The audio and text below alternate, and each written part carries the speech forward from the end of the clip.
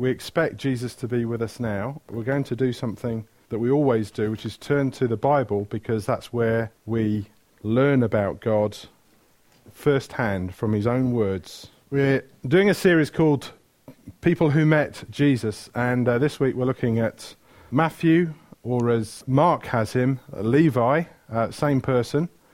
So people who met with Jesus, and we're going to look at Levi. Now, in this, we want to see what Jesus is doing. We're not going to focus entirely on Levi. We want to see what Jesus is doing. We want to see what a wonderful Saviour he is. And you can read through Mark's Gospel and you'll find countless people that Jesus met. Not just the ones we're going to preach about. And it's always worth reading about that. Now, it's sometimes said that Jesus didn't come to preach, but to do things so that there was something worth preaching about. I don't know if you've heard that. I've heard that. I've heard people say that. I don't think that's true, and we'll see it's not in a minute. You may have also heard that St. Francis of Assisi supposedly said, preach the gospel, and if necessary, use words. Preach the gospel, and it sounds very good, doesn't it? Obviously, what we say should be shown by the things that we do. And we need to walk the walk, not just talk the talk. But is that right? Preach the gospel, and if necessary, use words. Well, let's see what Jesus did. We're going to read quite a large chunk of Mark chapter 1 and 2 to set the scene properly for us. I'm going to start at verse 14 of Mark chapter 1. If you've got a Bible, good idea to turn to it. If you haven't got a Bible, maybe just close your eyes and just listen. Mark writes very vividly, and he paints pictures for us to see. We want to see Jesus at work here in Mark's Gospel. So it's Mark chapter 1, verse 14. Now after John was arrested, that's John the Baptist, Jesus came into Galilee, proclaiming the gospel of God and saying, the time is fulfilled, the kingdom of God is at hand, repent and believe the good news. Passing alongside the Sea of Galilee, he saw Simon and Andrew, the brother of Simon, casting a net into the sea. For they were fishermen, and Jesus said to them, follow me, and I will make you become fishers of men. And immediately they left their nets and followed him. And going a little farther, he saw James, the son of Zebedee, and John, his brother, who were there in the boat mending their nets. And immediately he called them. And they left their father Zebedee in the boat with the hired servants and followed him. And they went into Capernaum. And immediately on the Sabbath he entered the synagogue and was teaching. And they were astonished at his teaching, for he taught them as one who had authority, not as the scribes. And immediately there was in the synagogue a man with an unclean spirit, and he cried out, what have you to do with us, Jesus of Nazareth? Have you come to destroy us? I know who you are, the Holy One of God. But Jesus rebuked him, saying, be silent, and come out of him. And the unclean spirit, convulsing him and crying out loud with a loud voice, came out of him. And they were all amazed, so that they questioned among themselves, what is this? A new teaching with authority. He commands even the unclean spirits, and they obey him. And at once his fame spread everywhere, throughout all the surrounding region of Galilee. And immediately he left the synagogue and entered the house of Simon and Andrew and James, with James and John. Now Simon's mother-in-law lay ill with a fever, and immediately they told him about her. And he came and took her by the hand and lifted her up, and the fever left her, and she began to serve them. That evening at sundown they brought to him all who were sick or oppressed by demons, and the whole city was gathered at the door. And he healed many who were sick with various diseases and cast out many demons. And he would not permit the demons to speak, because they knew him. And rising very early in the morning, while it was still dark, he departed and went out to a desolate place, and there he prayed. And Simon and those who were with him searched for him.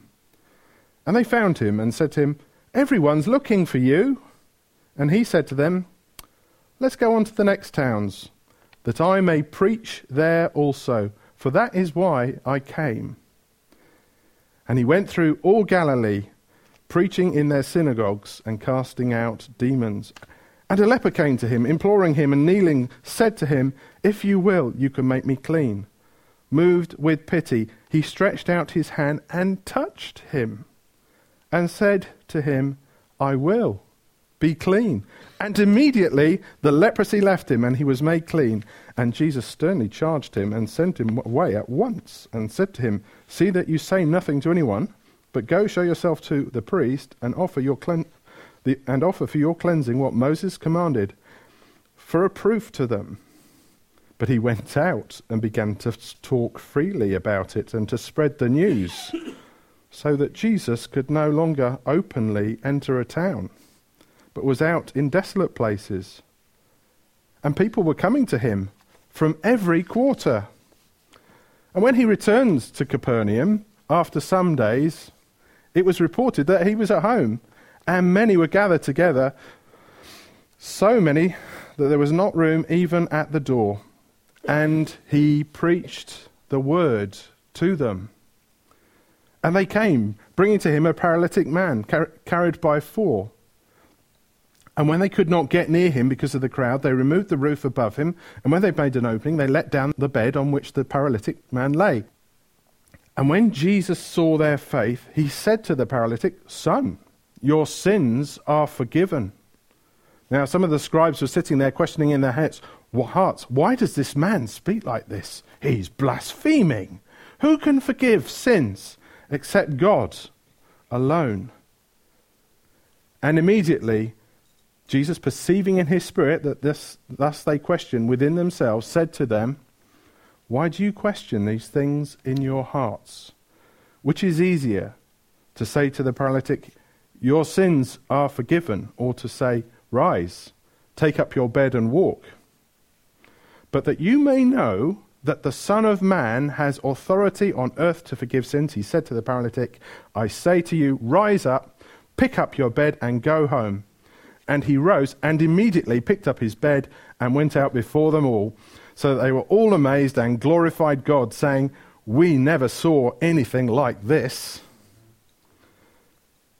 He went out again beside the sea, and all the crowd was coming to him, and he was teaching them. And as he passed by, he saw Levi, the son of Alphaeus, sitting at the tax booth. And he said to him, "Follow me." And he rose and followed him.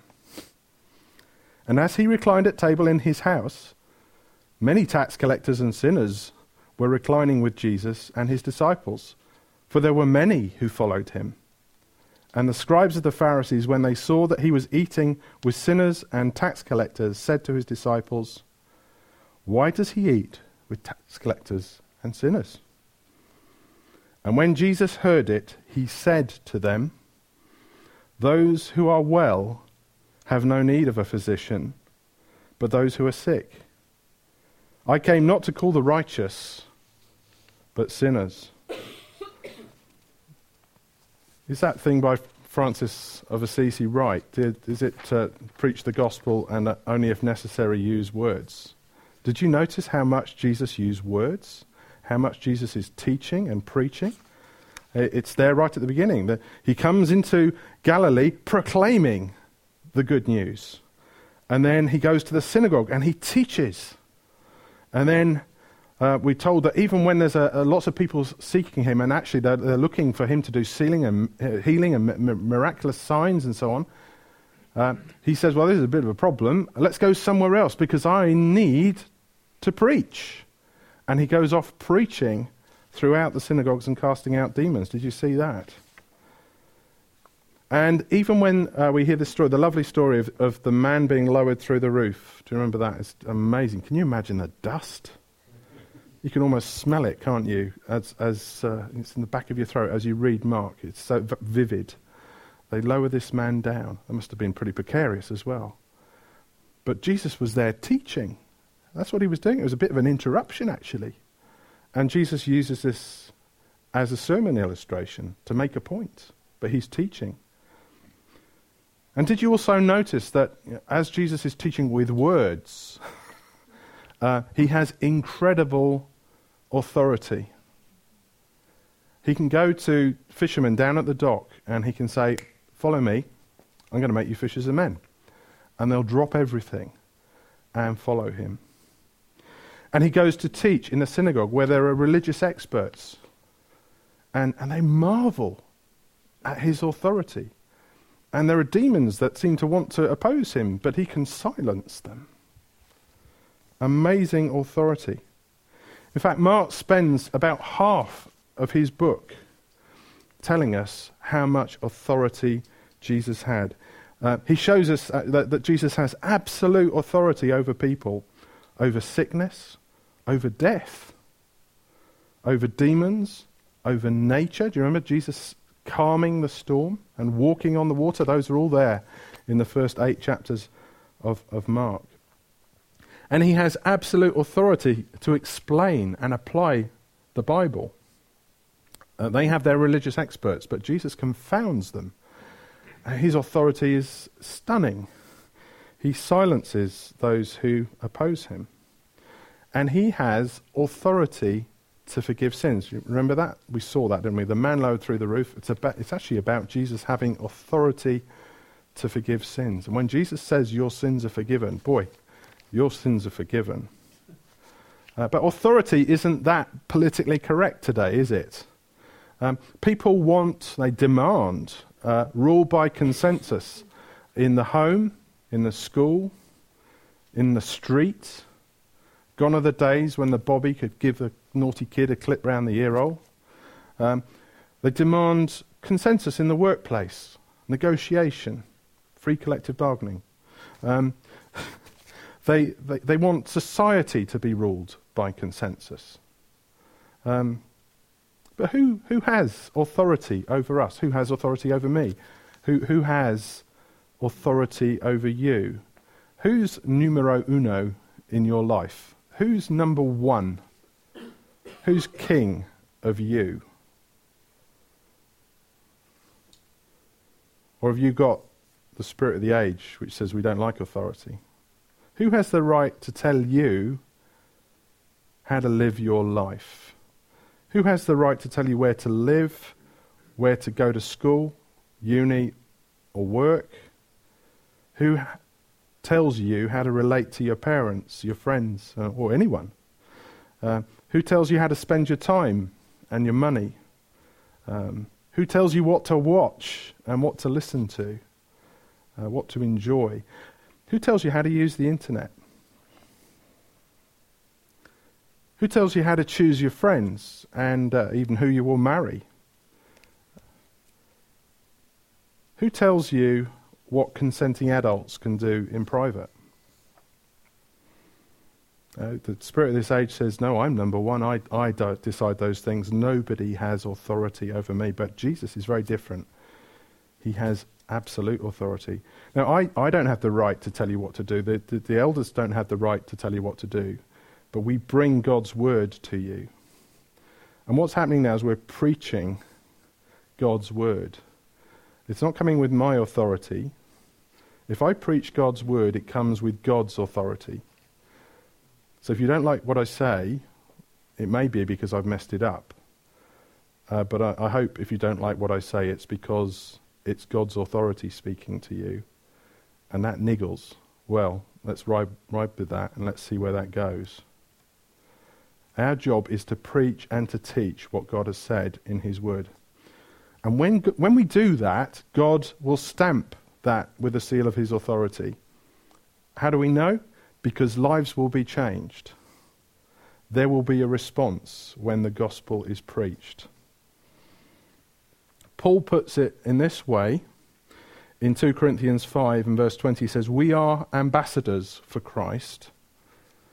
God making his appeal through us.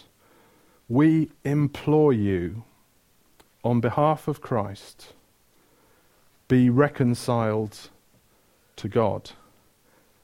And this was the message that Jesus himself brought. It was, the kingdom has come, repent and believe the good news. We implore you on Jesus' behalf. It is on Jesus' behalf, and we expect things to happen. We expect people to respond. We expect Jesus' authority to be at work. In Matthew 28, the Great Commission, I guess most of us know this, Jesus said, "All authority on earth in heaven and on earth has been given to me. Go therefore and make disciples of all nations, baptizing them in the name of the Father and of the Son and of the Holy Spirit, teaching them to observe all that I have commanded you. And behold, I am with you always to the end of the age." We expect things to happen. We expect things to happen today, in this room now, because Jesus' gospel is being preached. Jesus has absolute authority over all creation now. Jesus has commissioned us to go and make and baptize disciples. We're not preaching our own ideas, but what Jesus has taught us. And Jesus has promised to be with us, so we expect things to happen. And that's why we encourage you to bring people here. If you want your friends to meet Jesus, this is one of the places it happens. Yes, they will see it in your life, but they need to hear the words too. You need to take the words to them. We all need to be ready to give a reason for the hope we have, don't we? But we come here and we expect Jesus to be with us. He said he will be. And Jesus says in John's Gospel, he says, "I am the good shepherd, and I know my sheep, and my sheep know me." He says, the sheep hear the shepherd's voice, and he calls his own sheep by name and leads them out. And when he's brought out all his own, he goes before them, and the sheep follow him, for they know his voice. So I expect, and this is not because I've crafted a great sermon this morning, but I expect things to happen today. I expect lives to be changed, not because I've got a great sermon, but because Jesus is speaking to you now through his word. He is calling you by name. And he's looking for a response. If you're his sheep, you will follow him. So before we get into Levi, let's just pray. Father, thank you that Jesus said that you are still seeking worshippers. Jesus, thank you that you've said that your sheep will hear your voice. And we thank you for that thing that we've just read in Mark's Gospel, all those amazing things that you've said and done, Lord Jesus, that you just commanded people and amazing things happen, and you displayed your authority and amazing things happen. Well, come, Lord Jesus, to us now and speak with authority to us now. And call the lost sheep to yourself and call the wanderers back to yourself. Holy Spirit, come and stir us up to see Jesus in all his glory. Okay.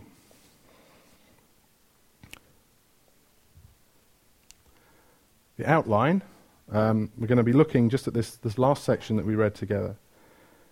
Jesus calling Levi following Jesus. There's a party. The Pharisees grumble, and then the doctor is in. Okay. Jesus calls Levi. He went out again beside the sea, and all the crowd was coming to him, and he was teaching them. And he passed by, and he saw Levi, son of Alphaeus, sitting at the tax booth, and he said to him, "Follow me." Jesus sees Levi. It's no accident. If you're here this morning, Jesus sees you. It's no accident. If you're here, it's for a purpose. Levi has no idea at this point how things are going to turn out. Jesus does. And you have no idea how this is going to turn out. Jesus does. That's what makes it so exciting to preach. But isn't that a very compelling reason just to follow Jesus in itself? That he knows and he sees? What do we know about Levi? Well, it's a very popular name, so we're told it's Levi's son of Alphaeus, to take away any confusion. And I'm sure that helps us very greatly. But it would have helped people when Mark wrote his gospel, because they'd know who it was, and they could even go and talk. You know, Levi, son of Alphaeus, that's the one. Yeah. We're told that Levi is a tax collector. Now, it's not the Inland Revenue, it's not HMRC, it's not VAT and all that sort of stuff. At the time just before Jesus was born, the king was a guy called Herod the Great, and just after Jesus was born, he's infamous, isn't he, for the slaughter of the innocents. Now, he ruled the whole area. He died very soon after Jesus was born, actually. He was not a nice guy. Herod the Great, he was described as a madman who murdered his own family and a great many rabbis.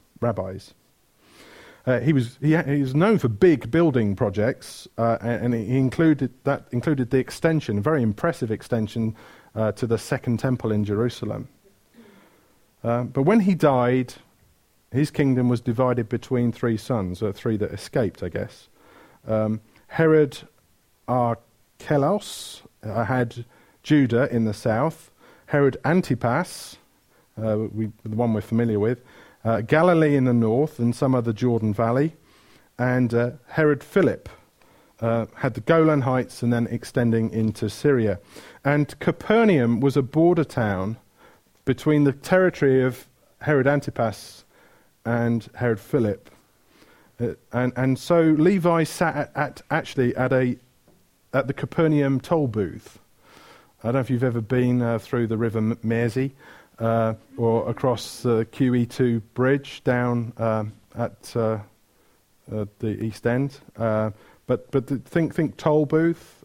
Think you're bringing goods through here. We'll tax you as you come through. Do think customs as you come off the plane. But maybe that's not quite helping us. So I've got a few pictures to help us here. Think of... You've been parking in your road for a long time, and suddenly the council changes the rules and they put parking meters everywhere, and there are traffic wardens. In the time of Herod the Great, you could move freely between these three kingdoms, but now, whenever you move, you have to pay taxes. And traffic wardens have a hard time, don't they? But, you know, they have a reputation. I remember one who was nicknamed Hitler a long time ago, and I don't think he was the only one. And they're subject to road rage and all sorts of things, aren't they? They are a bit of a byword for people that we don't like, but I think that's not altogether fair. No. This is a guy. This guy actually is called James Dewar. He's in Stromness. And can you imagine, this party at Levi's house? There would be perhaps a collection, or even a very large collection of people in yellow and black, people to be despised. Oh, sorry, I don't know how that slipped in there. Wolverhampton Wanderers. We shall not be moved. No, not if our wheels are clamped. And perhaps...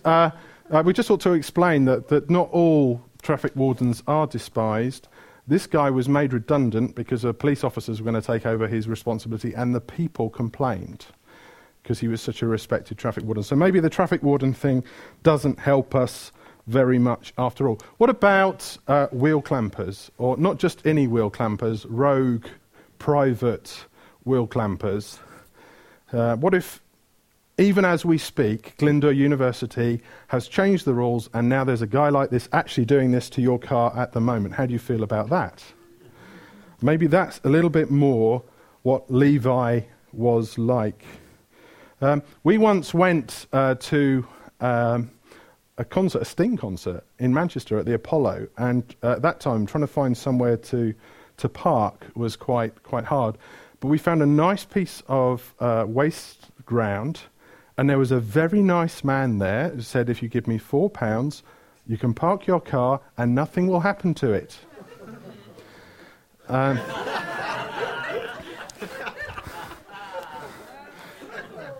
Not entirely unlike Chav Gollum, but Actually, our guy had a lovely suit with buttons down it, like a cinema guy with the top hat. But it was still the same story. You park your car here, pay me £4, and I can guarantee nothing will happen to it. Maybe that's a little bit more what Levi was like. Does that help you? Okay. So he probably wasn't a very nice guy, and as a tax collector he would have been universally despised. Levi's family would probably have disowned him, and his only friends would have been other outcasts, and typically that would be other tax collectors and people that are collectively called sinners, which includes prostitutes and other ne'er-do-wells. But money couldn't buy him love. Sorry. The religious people said that Levi was unclean and labelled him as a sinner. And some rabbis even taught, Ten Commandments says, thou shalt not bear false witness. I actually said, it doesn't matter with tax collectors. You can say what you like. Lie through your teeth to a tax collector. It doesn't matter because they're unclean. Everyone resented having to pay the tolls. He probably would have been physically and verbally abused. The 0th century equivalent of road rage, I guess, if it hadn't been for the fact there were probably Roman soldiers nearby just to keep order. But the kids would throw something and then run, laughing, but having Roman soldiers standing by, of course, made things worse. He was working for Herod Antipas, but of course they were really working for the Romans. And so people would shout, "Collaborator, you'll be the first against the wall when the revolution comes." Not a nice existence, really. He probably wondered why he was doing it sometimes. He knew he wasn't a particularly nice guy. He'd been told that plenty of times by other people.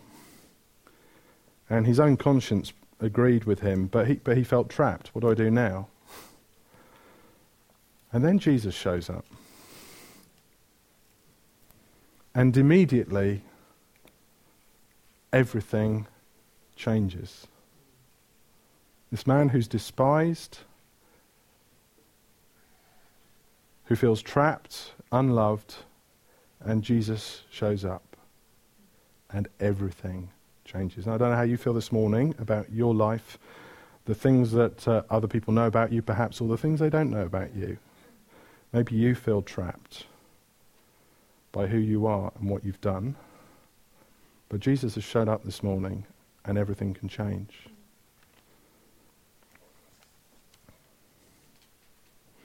Long my imprisoned spirit lay, fast bound in sin and nature's night. Thine eye diffused a quickening ray. I woke, the dungeon flamed with light. My chains fell off. My heart was free. I rose, went forth, and followed thee. Levi was to become Matthew, one of the 12. One of the 12, writer of the first gospel. I bet he didn't know that was going to happen that day he was sitting at his tax board. Do you know where God's going to take you? Do you know what he can do with your life?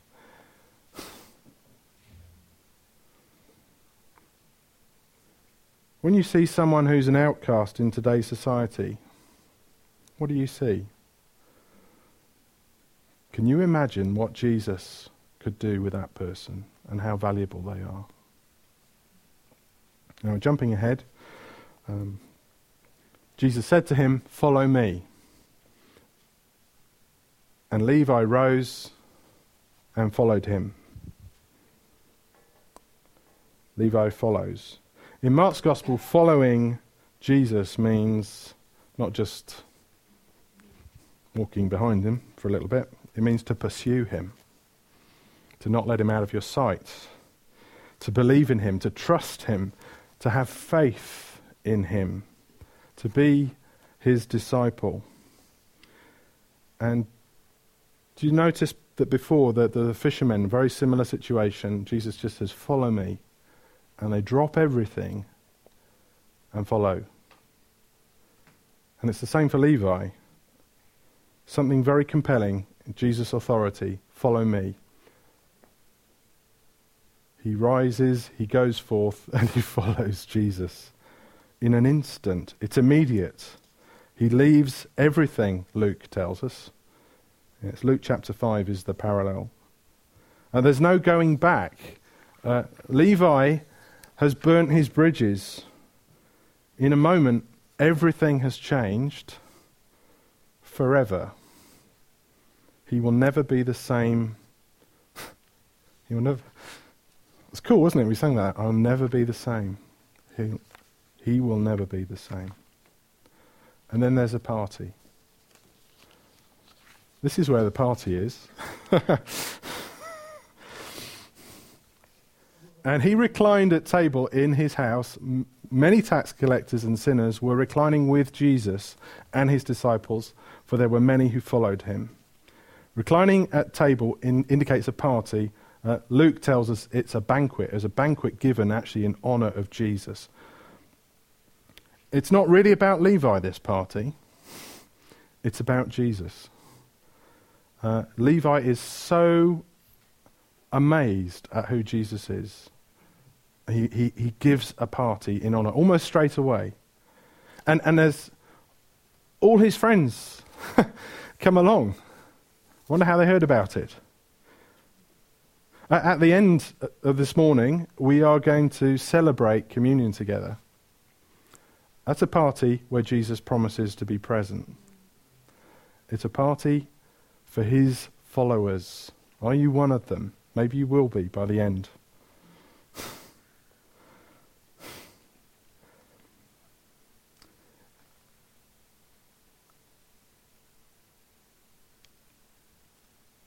Where did all these people come from? I don't think that happened by accident. I don't think he was in the habit of giving parties. I think he invited them. Maybe he said just a few words. Come on, come and meet somebody incredible. Come and have a party. Come and meet him. Again, do you want to see lots of people following Jesus? Do you want to see Jesus building his church in Wrexham? Do you want to see Jesus building his church in Deeside? There's something you can do about that. You can invite your friends along to meet Jesus, to come and have a party with us. Or maybe they'll find our worship a bit too exuberant. You know, Paul says, an unbeliever coming into a meeting like ours will say, whoa, God is in this place. Is that how you think? Or you think they'll be scared off? Do you want them to meet with God? No, bring them along. Bring them along. Let them meet God. Let them meet Jesus. God is in this place. We're preaching Jesus, and Jesus is calling his sheep. And we will see things happen.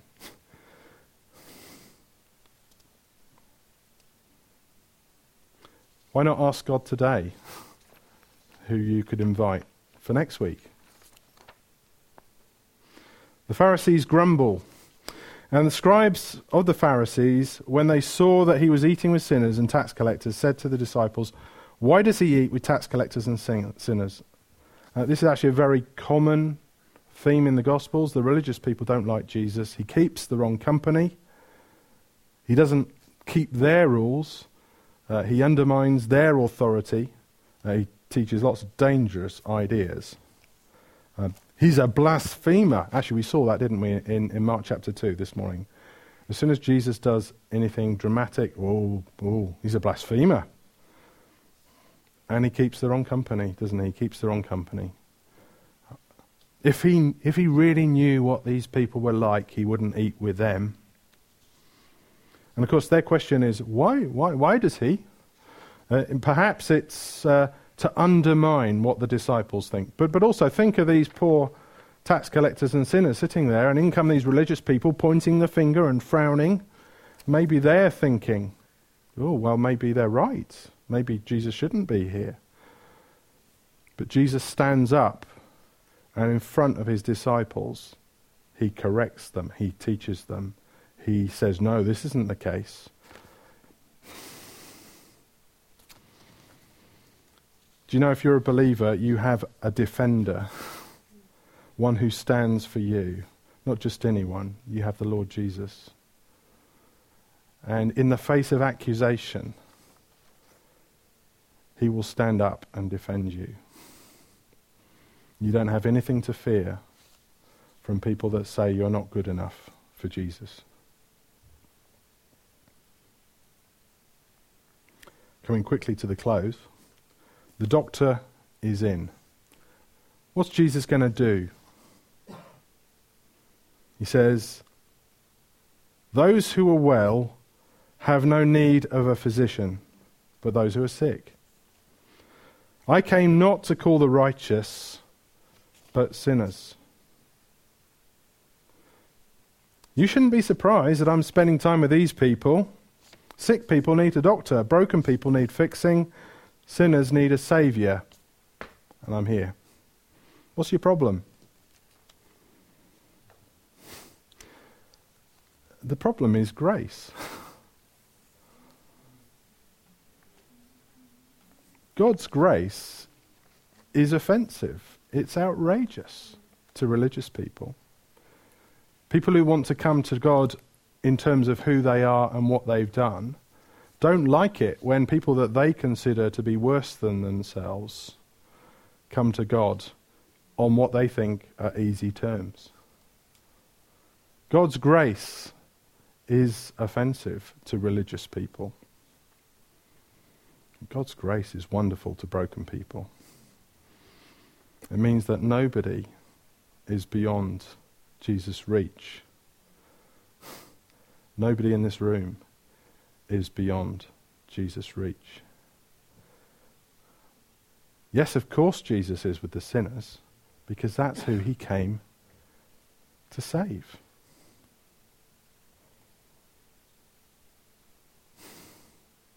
But there's another problem, isn't there? They think they understand things, but actually what he says is that the healthy have no need of a doctor. But there's another way of viewing that, isn't there? If you don't think you're sick, you won't go to the doctor. I didn't go to the dentist for years because I was afraid. And I've had a pain in me in the past, and I didn't go to the doctor when I could have done, and I had to have an operation in the end. We don't like to think there's something wrong with us. We don't like to think what the consequences are. Some illnesses are really obvious, aren't they, and they just need fixing. But some of them are very deep-seated and hidden.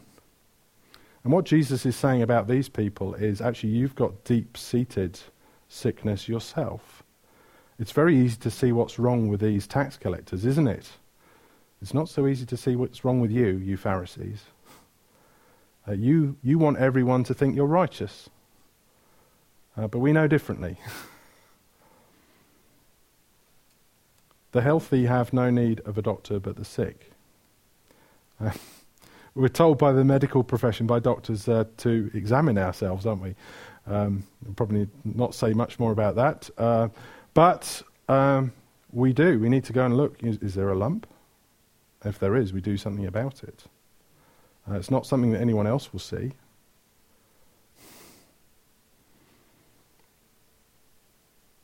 So do you really think you don't need Jesus? Do you really think you're good enough without him? Are you outraged that he should even consider taking people like Chav Gollum into his kingdom ahead of you? Jesus didn't come to call well people, he came to call sick people like me.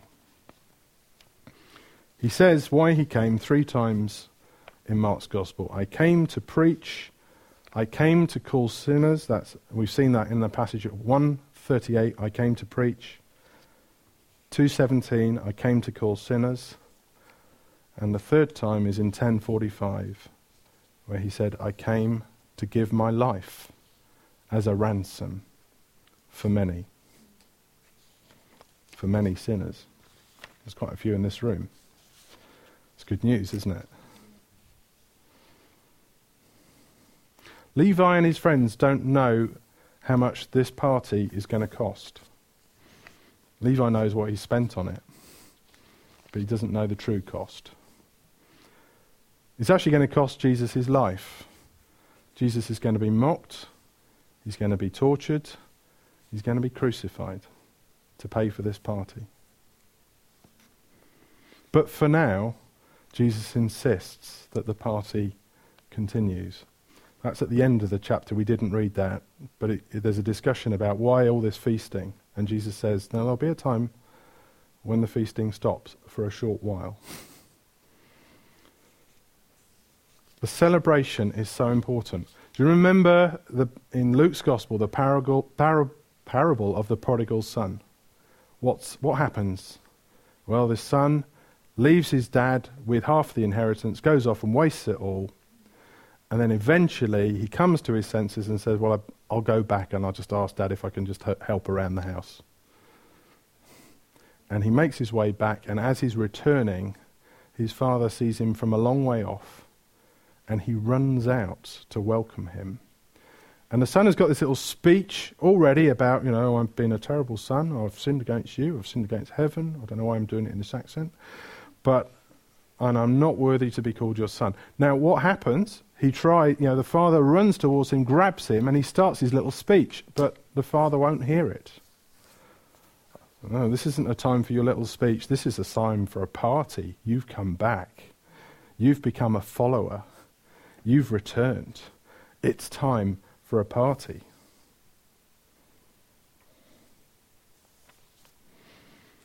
There is another incident with the tax collector in Luke's Gospel, and Luke does the three. Luke often does things in three just to make it very... we have this story of Levi in chapter 5. Then we have the story of the prodigal son. No, we don't. Forget that. Scrub that out. We have the story of the tax collector and the Pharisee going up to the temple. Do you remember that? Same issue going on there. A tax collector and a Pharisee. It's worth the read if you've got time this afternoon. And then at the end, in Acts 19, we have Zacchaeus. We all know, was he big or was he small? He was a very little man, and a very little man was he. He climbed out into the sycamore for the Saviour he wanted to see. More than anything, he wanted to see Jesus. Boy, Levi saw Jesus this day. And there's a party. There's a party at Zacchaeus' house as well. And the acts of repentance come after that. Did you notice that? At the party, Zacchaeus says, you know what? If I've cheated any of you, I'll give you 2, 3 times what I've cheated you. And Jesus says, wow, salvation has come to this house. The gospel is also likened to an invitation to a party. It's good news, guys. Mark chapter 1, verse 1, this is the good news about Jesus, the Christ, the Son of God. It's good news. John tells us that he wrote his gospel just so that we would know who Jesus was, and in knowing that, we would have life in his name. Luke wants us to be sure about this. It's good news, guys. We should be excited. Jesus is among us now. He's speaking through his word. Some of you didn't know you were his sheep. Maybe he's already started speaking to you, and he's going to say, follow me. He says, follow me. Jesus is saying, follow me. And what I want us to do now is I want us to celebrate Jesus. I want us to have something of that party. We're going to do communion together. Now, some of you probably have something you need to do before we do that. So I'm going to ask Steve, because he now knows where the back of the room is. And Rachel, if they could go to the back, I'll ask you all to stand. Because I think some of you actually need to make a choice right now. Levi hears the word of Jesus, follow me, and he gets up, he drops everything, and he follows instantly. And I think it would be really good if you feel God is saying that to you today, that you do just that.